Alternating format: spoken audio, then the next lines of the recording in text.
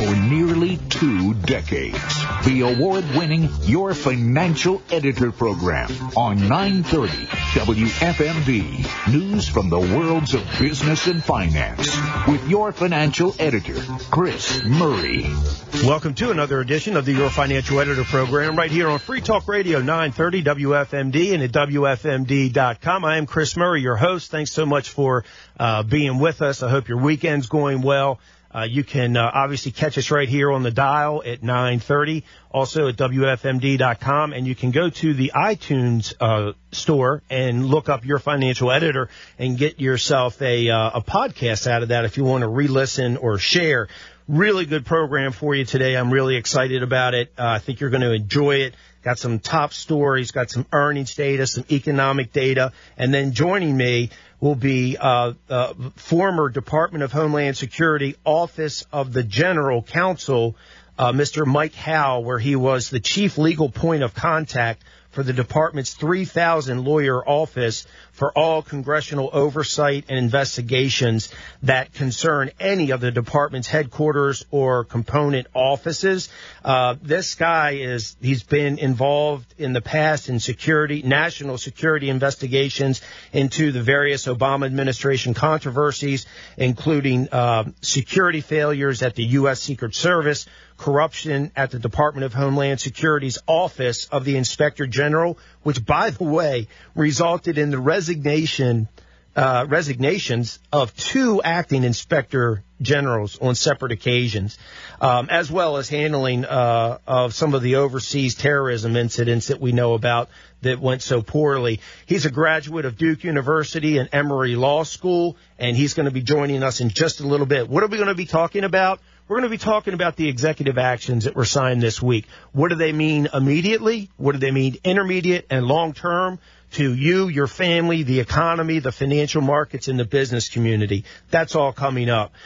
Some of the top stories and following up from last week, Twitter shares continue to have problems. They slid even more as people were saying, okay, look, President Trump his account was permanently suspended. Now we've got leaked video from not only the CEO and the founder, Jack Dorsey, but also by a person named Vijaya Gadde. And she's on video as well, saying that they're going to be permanently suspending other accounts just because they don't agree with what people are saying or what they want to share back and forth.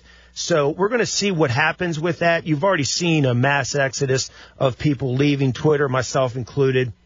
And there's a problem because there's not Parler was also censored and shut down. So you don't have that alternative. But we're seeing the same thing on Facebook. So there's an app out there called MeWe, and it's centered around data privacy. It's had a surge in downloads in recent weeks as these big technology companies crack down on user content and discrimination. So the app on Thursday, the last time I checked, it was sitting at number 14 on social media apps at the App Store, and it was number 13 among all free apps on Google Play after several days of just skyrocketing downloads. So, basically people are looking for that alternative to Facebook, Twitter, and others. And MeWe is, I think, just that perfect bowl of porridge, if you will. They're calling themselves the anti-Facebook app and platform. They added 2.5 million new users last week. About half of their total users are outside of the United States of America. So it's not just here. It's everywhere around the world where people are being censored and silenced and discriminated against. So it's great to see that, their spokesperson coming out and saying, look, people all over the world are leaving Facebook and Twitter in droves because they're fed up with the relentless privacy violations, their surveillance capitalism, the political bias, the targeting, the newsfeed manipulation by these companies. And they're right. I mean, that spokesman was spot on. That's what they're doing. And that's why big tech has become so dangerous and just so overbearing for sure. And, something that really makes you wonder, just this past week at the inauguration, we saw Google and Amazon and Microsoft and Comcast and others donating to the inaugural committee. And then you look at, also, of course, some of the organized labor, like the United Food and Commercial Workers and United Association of Plumbers and Fitters. But this is really interesting because what you're seeing is a lot of these big tech employees, they have landed top positions on the Biden transition team and on the permanent team and into this next phase, next administration. And it's just perfectly clear that Silicon Valley and these Democratic politicians are working hand in hand. I mean, all you have to do is just look and see what's going on with these appointments and, these jobs that are being divvied out. So, really, this is not new. And like Janet Yellen this week, for example, she's Biden's nominee to lead the Treasury Department as a secretary. And if you've listened to this program, whether it's for over 23 years as I've been doing it, or at least during the Obama era, you heard me talk about her when she was chair of the Federal Reserve. And the longer she was there, the more transparent she was. And like perfect this week, you heard her talk about the $1.9 trillion coronavirus, what they call relief bill. And she was urging lawmakers to act big to combat the economic fallout from the virus. And she said more must be done. That's scary. That is so scary. And she's talking about without further action. We haven't even gotten this one shaken out yet and all the trash that's in it to try to get rid of it. And she's already talking about more further action because we risk a longer, more painful recession and long-term scarring of the economy. So she believes the benefits far outweigh the cost. But she doesn't have to worry about it. And she should be worrying about everybody else and their kids and grandkids and great-grandkids that are saddled with all this debt. But, yeah, she wants to go big. More must be done. So, like I said, she's an Obama carryover. She gave no inclination as to what her meetings were like and her discussions were like with him. And that's probably because he knew nothing about business or economics. And her comments included income equality when she was winding down at the Federal Reserve. That's impossible, right? It's impossible for everybody to have the same income. That is the dumbest term, and yet people just nod their head. Well, it's stupid. That shouldn't, don't do that. Make sure, I know this, the folks that listen to the program are smarter than the average bear, but make sure, be on guard for this stuff that they talk about with income equality. You can't have everybody making the same amount of money unless you're in a communist country where the taxi driver and the guy on the corner playing the guitar and the bus boy, they all get whatever, they're $5 a week. If you want to go that way, there's plenty of countries already out there. But hopefully, real Americans won't buy into that for sure. We had some earnings this week from some big names, and it was interesting how the virus is impacting some companies so differently than others. I'll give you an example. Procter & Gamble, it's a Dow component, one of the 30 in the Dow. And they actually raised their full-year sales forecast for a second time this year. You know why? Because they make a lot of cleaning products. And they were saying, look, Americans are cleaning and sanitizing 30% more than before the virus made its way into our country. Dishwasher cycles were run 15% more. Air freshener spray 20% more. In-home paper towel usage was up 15%. There's your beneficiary, the people that are making all those cleaning products like P&G. Also, United Healthcare reported higher than expected fourth quarter profits. Little scary, though, because the reason they incurred lower healthcare costs because people avoided going to the doctors and to hospitals because they were afraid of contracting the virus. Elective medical procedures were put up. This is scary, like I said, because people weren't getting screened. They weren't getting their checkups. They weren't, making sure that they were maintaining the health that they had been before the virus. And, on the business side, United Health makes money. If you're a shareholder, great. You benefit from that. On the human side, it's a red flag, because a lot of people that should have been treated and diagnosed for certain things, that didn't happen. And we're hearing all those terrible stories about that. So another industry that's been, decimated, of course, is the airline industry. We heard from United Airlines. They reported a fourth quarter loss. It was their fourth straight loss when it came to quarterly numbers. This virus just continues to upend the travel industry. Now you've got United saying, look, we need to cut another $2 billion of annual cost as we try to figure out a recovery plan that goes into 2023.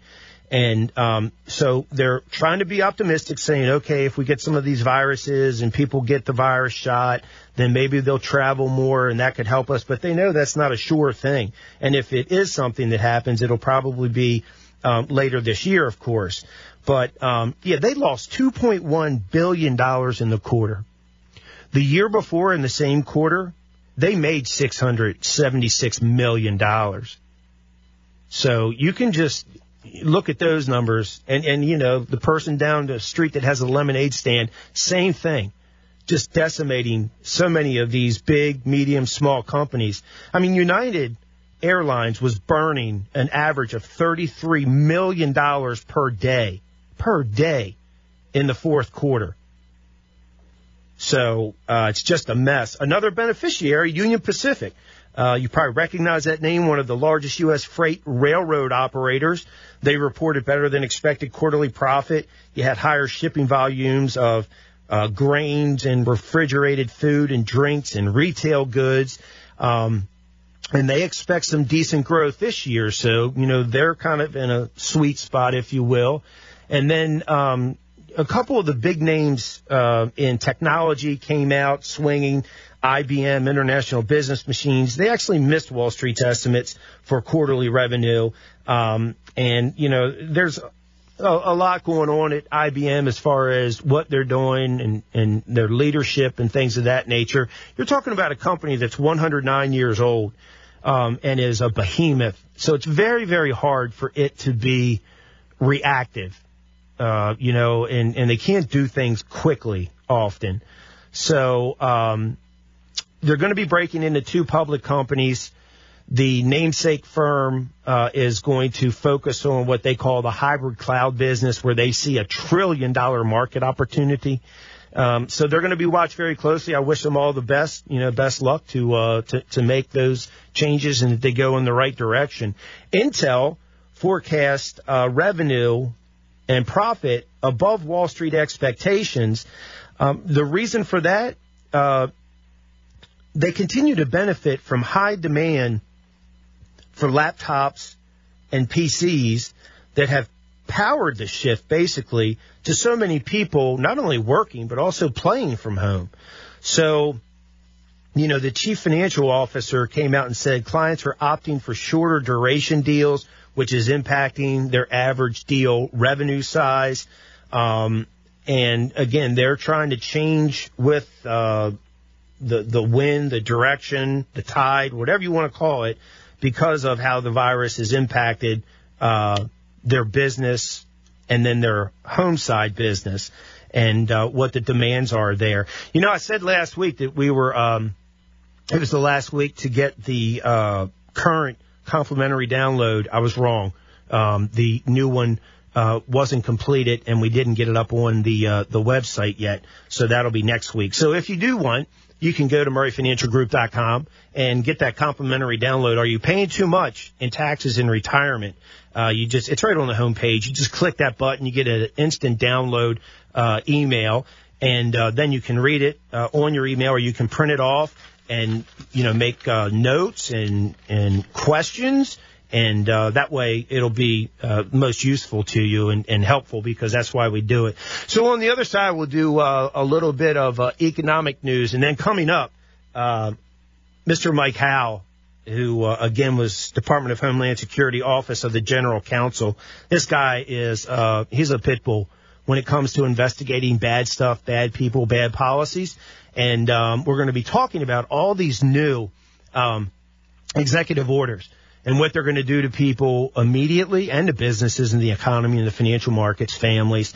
Immediate impact, intermediate, and long-term. And that's coming.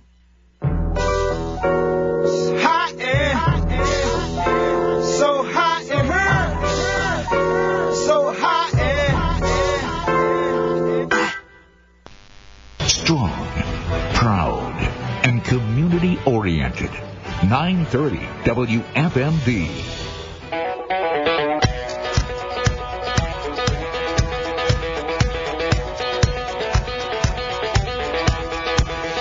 I know where I come from. How about you? I don't need baggy clothes or rings in my nose to be cool. The scars on my knuckles match the scuffs on these cowboy boots. And there's a whole lot more like me. How about you? Welcome back. This is Chris Murray, your financial editor on Free Talk Radio 930 WFMD at WFMD.com. And also you can go to the iTunes store and download the Your Financial Editor program as a podcast. Help yourself there. As far as economic data this week, some good, some bad. You know, it was really sad to see the number of Americans filing for first-time unemployment benefits remain so elevated. The Labor Department showed that 900,000 Americans filed first-time jobless claims last week. So it's really, really tough, like I said, to see that. You know, you've got many more Americans on top of that are receiving jobless claims from two federal programs that Congress established with the passage of the CARES Act back in March. So there's a whole lot of people out of work. And, you know, with businesses being shut down and with the virus and, you know, the consumer not being able to live their life in a normal way, you're going to see these job losses around for a while, unfortunately. Both housing starts and building permits rose to the highest level we've seen since back in 2006. That just goes to show you how strong the housing sector is. So permits were up 4.5% in December. You've got housing starts up 5.8%. So that was a real nice number.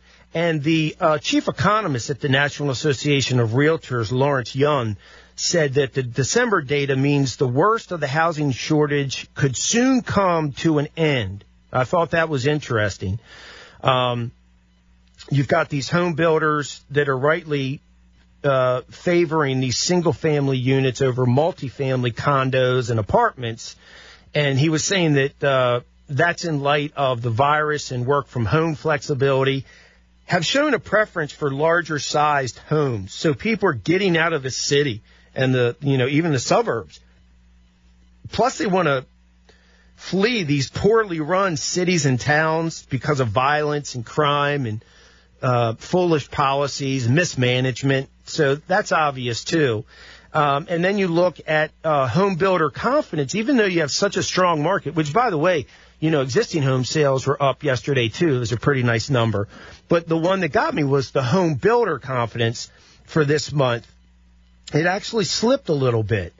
And that was because these builders, they're doing the best they can. And, they do a great job, most of them.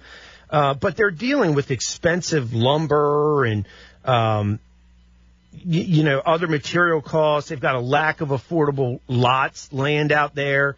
is just skyrocketing in cost. They have problems with labor shortages, even though so many people, are out of business. They can't get the quality people they need. There's these delayed delivery times, and all that is putting pressure, upward pressure on the price of these homes. So it's a great market, especially for the seller. And it's one of those things that the affordability is becoming more and more out of reach. Even with these record low interest rates, the affordability it's a big issue. So it's one of those things where I think something's going to have to give. I'm not sure exactly what that's going to be. Interest rates, that shouldn't be an issue because, all these people, economists, and especially with the new people coming into government, are talking about keeping interest rates low for up to 2023. So there's nothing new there to really see at this point, at least. So I'm not sure what it's going to be that really changes this market. Right now it's super hot, definitely seller's market. And with interest rates low, it's helpful, but, it's still, some of these prices are just putting things out of reach for folks. So we'll continue to monitor it. I'm glad that it's such a strong sector. It's a little scary when you hear about people leaving, especially these metropolitan areas and other areas that, again, were poorly run. And one of the reasons they're getting out is because of some of the things I mentioned. But they really don't have many scruples because they take their mentality, their voting mentality with them. We've seen that in this county, down in, Howard County. It's been a really unfortunate thing with, how these votes are cast because I guess they forget that's what they were running from.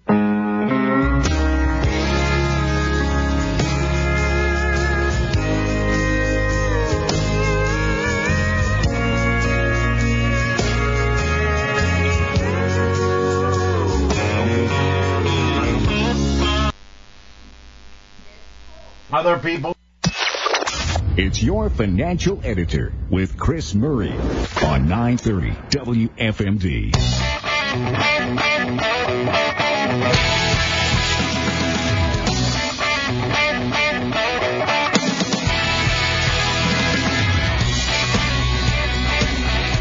Welcome back. This is Chris Murray, your financial editor on Free Talk Radio 930 WFMD at WFMD.com. And also you can go to the iTunes store and get the Your Financial Editor program as a podcast. Thanks for everybody that's with us today. I appreciate it. I hope your weekend's going well. And welcome to the program. If you've been with us since the beginning when I started back in 1997, glad to have you. Thank you for your loyalty. And anywhere in between up to if this is your first time. I mentioned at the top of the program that, we really had some good stuff to talk about today. Obviously, it's been a very crazy past couple weeks. And I was going through my email this week, and I saw this really good piece written by my guest this morning, Mr. Mike Howe, who is a senior advisor of the executive branch relations at the Heritage Foundation. He joined the Heritage Foundation back in 2018 after he left the Department of Homeland Security Office of the General Counsel, where he was the chief legal point of contact for some 3,000 lawyers for all congressional oversight and investigations. And also, he was involved back in the day in various investigations in the Obama administration and all the controversies there, including security failures at the U.S. Secret Service, corruption at the Department of Homeland Security's Office of the Inspector General, which, by the way, resulted in the resignations of 2 acting inspector generals on 2 separate occasions, and also the handling of overseas terrorism incidents. He's a graduate of Duke University and Emory Law School. Good morning, Mr. Powell. How are you? Hey, doing great. Thank you so much for having me in that kind introduction. Yes, sir. Thanks. So let's get after it. One of the things that we all saw this week, and I was telling our listeners earlier that we were going to talk about, is these executive actions that are being taken by the new administration and you go over that so well in your piece that you wrote on the 20th. Let's start with what we're talking about as far as the environment goes with the Paris Climate Accord. Yeah, absolutely. I think the one overarching theme of what President Biden has done in his first couple of days in office is all of his actions have pretty much been tailored towards either non-Americans or global institutions. So with the Paris Climate Accord, he's re-signing up for it. Keep in mind it should be a treaty. If you want to bind a country to international agreements, you should go through the treaty process. But since that requires the Senate approving it, they won't do it that way because the Senate would absolutely reject it. And they reject it because it is decimating American jobs. I think 400,000 is our projection. One of our economists, Nick Loris, arrived at that number after crunching all the details. And then also an average cost to families of $20,000. And so what do we get for that? Well, not very much. We're the ones who suffer. China makes out like a bandit. Other developing nations do as well. We're essentially binding ourselves to harsher terms than anyone else. And anyone who's been paying attention to the international affairs knows China doesn't have a great record of living up to any of their obligations. So it's what I like to call a virtue signaling thing to do. Really tough on American industry, and with the stroke of a pen, putting a lot of people out of jobs. Similarly to getting rid of the Keystone Pipeline, I think that's 40,000 jobs out of the window. I can't find an example of any other president on the first couple of days who's already lost more jobs. Yeah, exactly. I think it was. I mean, it was expected, unfortunately, but it's still hard to actually see somebody writing that, signing that into effect. So it was. I know it was hard for me to watch, and like you said, with the pipeline, and then with the other, not only jobs, but you mentioned a family of four could cost $20,000 or more of income loss. And $2.5 trillion to our GDP is devastating. I mean, I didn't think we were going to have to worry about that, but obviously we do. One of the other things that you touched on was the national security for political correctness, where these travel restrictions that President Trump and his administration had put in place. So can you just give the listeners a little bit of an overview of what it was versus what it's going to be? Sure. So right when President Trump came into office, one of his first actions was this travel ban. It instantly was turned by hysterical media as a Muslim ban, but it was never a Muslim ban. It basically said that countries who have terrorism problems, countries that cannot share information so we know who's coming in and they're good, they need to step up their game, or they can't have travel entry into the U.S. It applied to host of countries, Muslim and non-Muslim majority countries alike. I mean, even North Korea was on the list. There's not a lot of Muslims in North Korea. Nonetheless, the media ran with it as a Muslim ban and stoked enough outrage and fear and anger about it that it became this massive political issue. And so over the 4 years where it was in effect under Trump, it kept us safe. We hadn't had any major incidents of people traveling in, committing attacks of terrorism. So it worked. But nonetheless, President Biden on day one gets rid of it. And so I don't know why you get rid of something that kept us safe. Well, it's trading national security for political correctness, much like all the other actions on the immigration front. Yeah, and, not only is it these travel restrictions, like you said, for various countries where they don't have a handle on things and they can't share information, and maybe the background and vetting wasn't done as thoroughly as it should have been. It's not up to our standards, which obviously we don't want those kind of people around. But even before pen went to paper on this stuff, you saw a whole new caravan taking form down, below our southern border, headed our way. And is it just because they really believe they're just going to be able to, crash the gate doing 98, not have any problems? No, it absolutely is. And we don't need to guess on that or, analyze it too much, because they're saying that's why they're coming. A great reporter named Tom Bensman out of the Center for Immigration Studies reported yesterday they spoke to people in the caravan, and they're saying that that's why they're coming. We know it. We've seen this playbook before.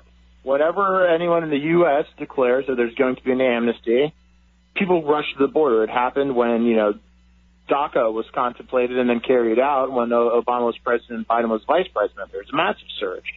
And so we're going to see the same thing. And they're going to have the administration's got a tough problem on their hand because on one hand, they're trying to get Congress to pass the most radical immigration bill in United States history that would grant amnesty, not removing and putting them on path to citizenship and letting them vote for well over 10 million people. And so they're asking Congress to do this, and it's going to be occurring on a backdrop of the border being rushed. And then you got the actions on the border that the administration's taken where they're not only stopping any building of new wall, but they want to tear down wall. The nominee for the Secretary of Homeland Security said that if his lawyers let him do it, he'll do it. And so that, and also look at the Remain in Mexico program. This is what the Trump administration rolled out a couple of years ago, where it said if you want to apply for asylum into the U.S., you got to have your case heard as you wait in Mexico. We're not just going to do what President Obama did, where we release you into the interior, and then you don't even have to show up for your hearing because you'll just enter the illegal population and not be removed. So President Biden's getting rid of that Remain in Mexico program. So anyone who's coming to the border to claim asylum, if they get in, they can just stay while their case proceeds. And what happens with these cases is the vast majority of them are approved. And I've seen numbers like 9 out of 10 aren't approved. And, that's because some of them lack merit. Some of them are just absolutely fraudulent. And that's because to be eligible for this kind of relief, it's a humanitarian program.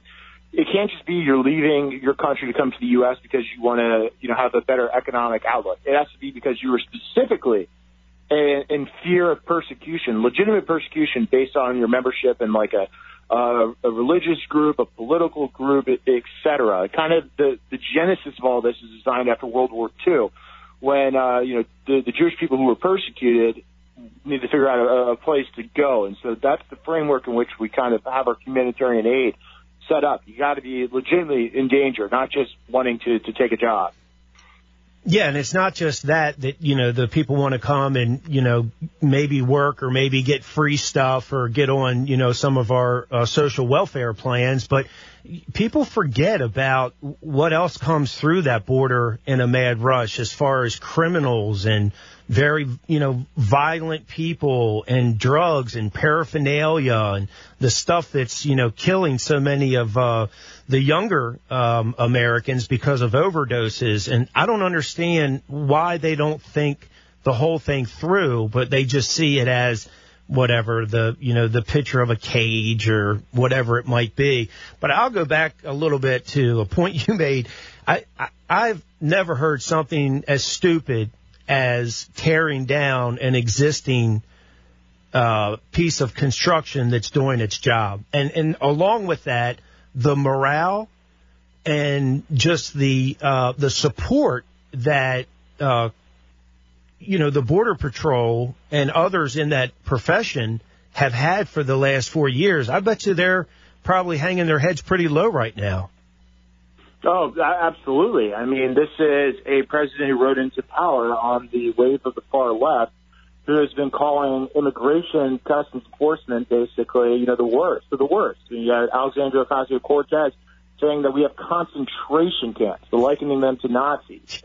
So the President Biden, he's telling ICE, you can't deport anyone for 100 days. He's telling the border folks, we're going to tear down the wall and stop building the wall. This is something that, by the way, the border folks have asked for years. It is what the law enforcement experts want. And so apart from just taking sides with people calling these folks Nazis, he's actually telling them that their jobs are so evil they can't do it for 100 days. And so morale's going to go in the tank for these folks who are, frankly, some of the best amongst us as Americans. These are people who put their lives on the line, deeply love this country. I mean, it was the greatest honor to have worked, with and around these folks over the years, and I truly feel sorry for them. It's an attack on law enforcement, which is just part and parcel to the overall left's agenda. Yeah, amen to that. I'm with you 100%. We're going to squeeze in a quick break here, and then when we come back, we'll continue our conversation with Mr. Mike Howell and talk more about these executive orders that were signed this week, what they mean now, what they're going to mean, intermediate and long term to families and individuals and businesses. So stay tuned. These are sad times.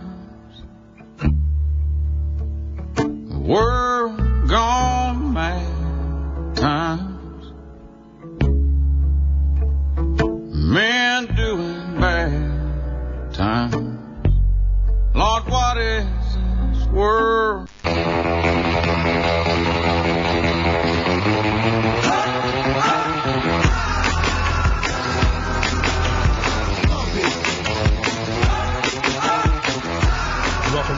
Welcome back. This is Chris Murray, your financial editor on Free Talk Radio 930 WFMD at WFMD.com, and also iTunes Store. You can get it as a podcast, and we really appreciate everybody listening week in, week out.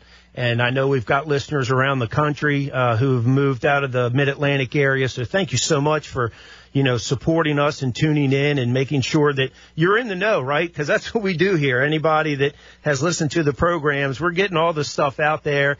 We've got intelligent, logical, thoughtful people like my guest this morning, Mr. Mike Howe, who know what they're talking about. It's not political talking points. It's actually, what's being done. And then, of course, what's the effect of what's being done, because it's so important. So Mr. Mike Howe, as I mentioned, my guest this morning is at the Heritage Foundation. He's an advisor for executive branch relations there. Prior to that, he was Department of Homeland Security, Office of the General Counsel, where he was the chief legal point of contacts for about 3,000 lawyers. He was also on the Hill from 03 to 17. And has really, been in the mix. While on the Hill, he led national security investigations into various Obama administration controversies, including security failures at the U.S. Secret Service. We remember that. Corruption at the Department of Homeland Security's Office of the Inspector General, which resulted in 2 acting inspector generals resigning. And also handling of overseas terrorism incidents. We remember all these things, and he was part of it. So he wrote a real nice piece. If you want to see it, go to heritage.org, and you'll just look up Mike Howell, Howell, and you'll be able to find that piece and a lot of other really good stuff. Myself, I rely on Heritage and many other organizations, and then because I do, I'm exposed to it, and I get to invite them on to share with you in case you're not involved in that, which, by the way, I would encourage you to be, because you're better off when you really know what's going on. So Mike, one of the other things as we finish up on this side is, besides the illegals, is you've got this the student loan forgiveness plan that's being talked about. You mentioned AOC a little while ago. She's talking for, don't just delay it, just go ahead and forgive it all. So there's this pressure for these trillions of dollars to be wiped off the slate. What do you think is going to happen there?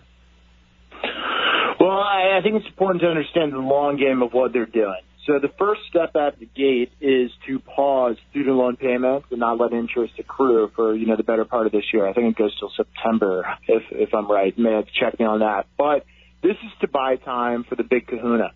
This is what the far left wants, is absolute loan forgiveness.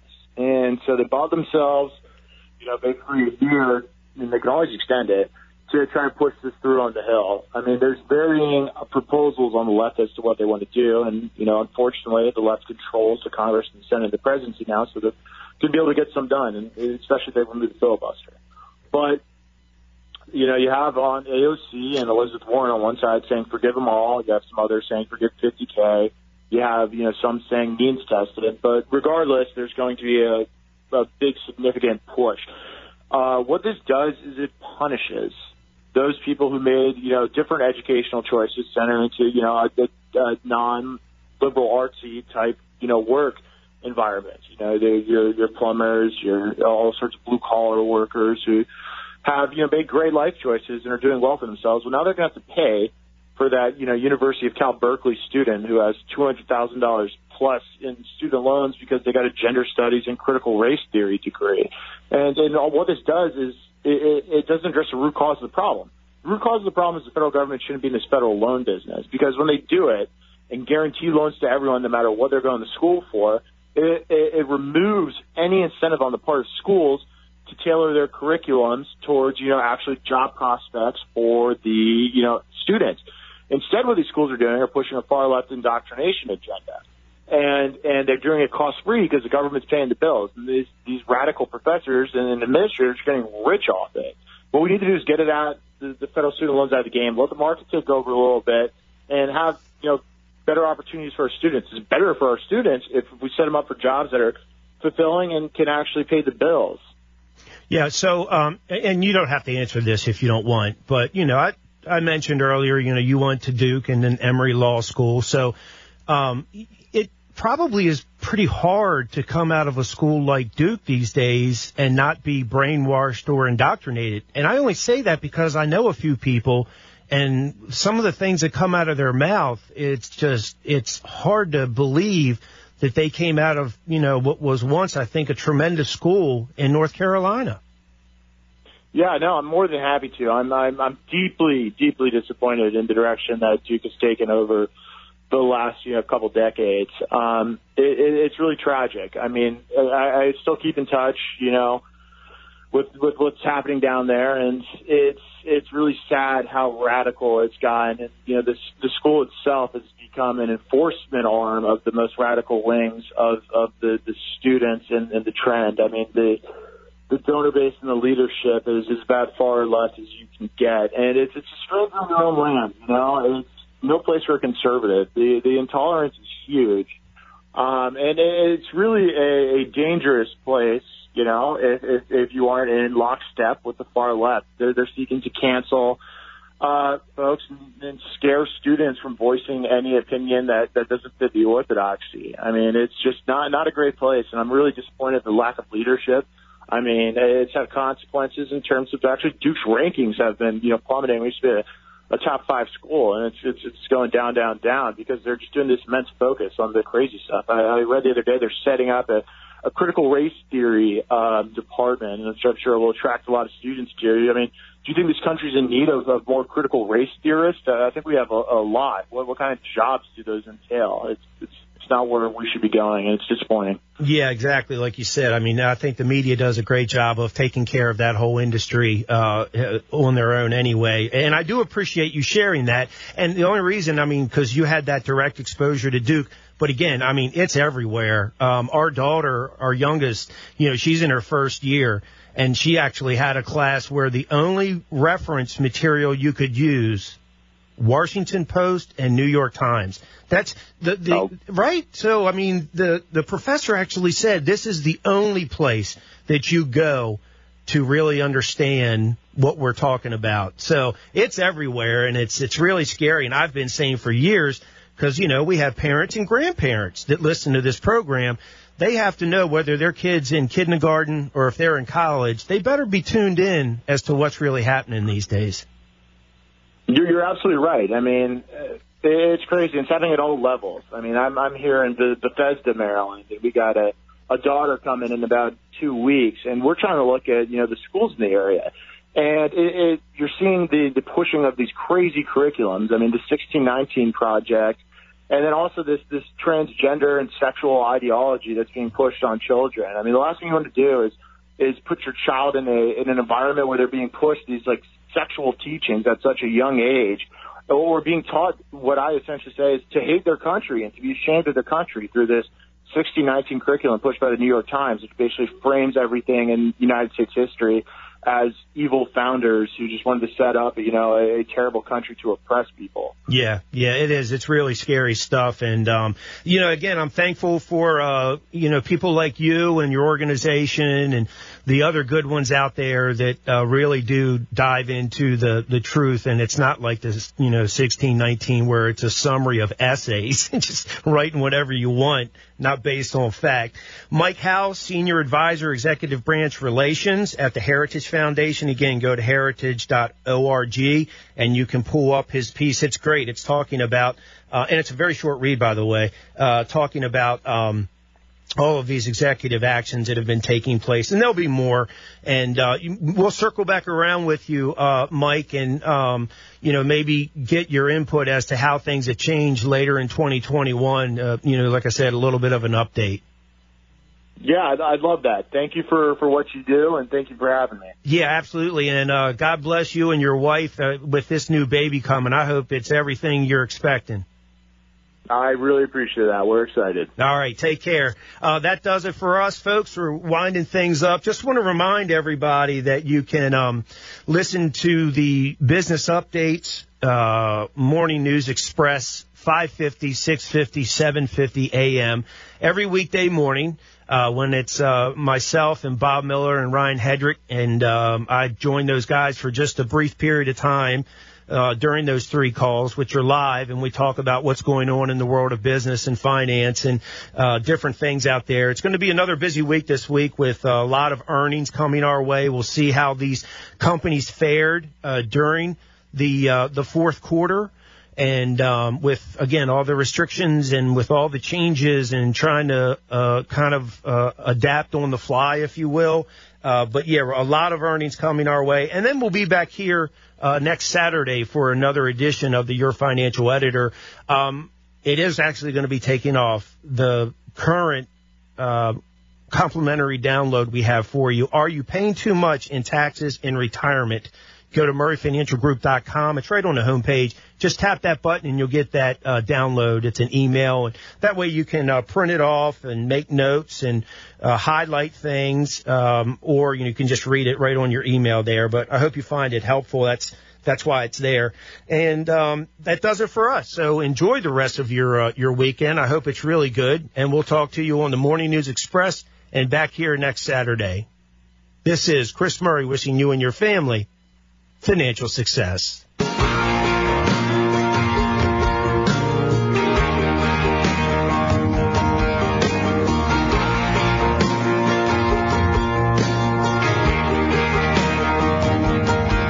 see Main Street closing, miles of for sale signs, and them fields ain't growing fast enough to get us by. I feel the sweet release of a Friday night. For a couple of hours we can run this town till it runs dry. Tip it on back, make it feel good, sip a little more than you. Past editions of this program are available in the audio vault at WFMD.com. News Radio 930. WFMD Frederick. A connoisseur media radio station. 7 o'clock.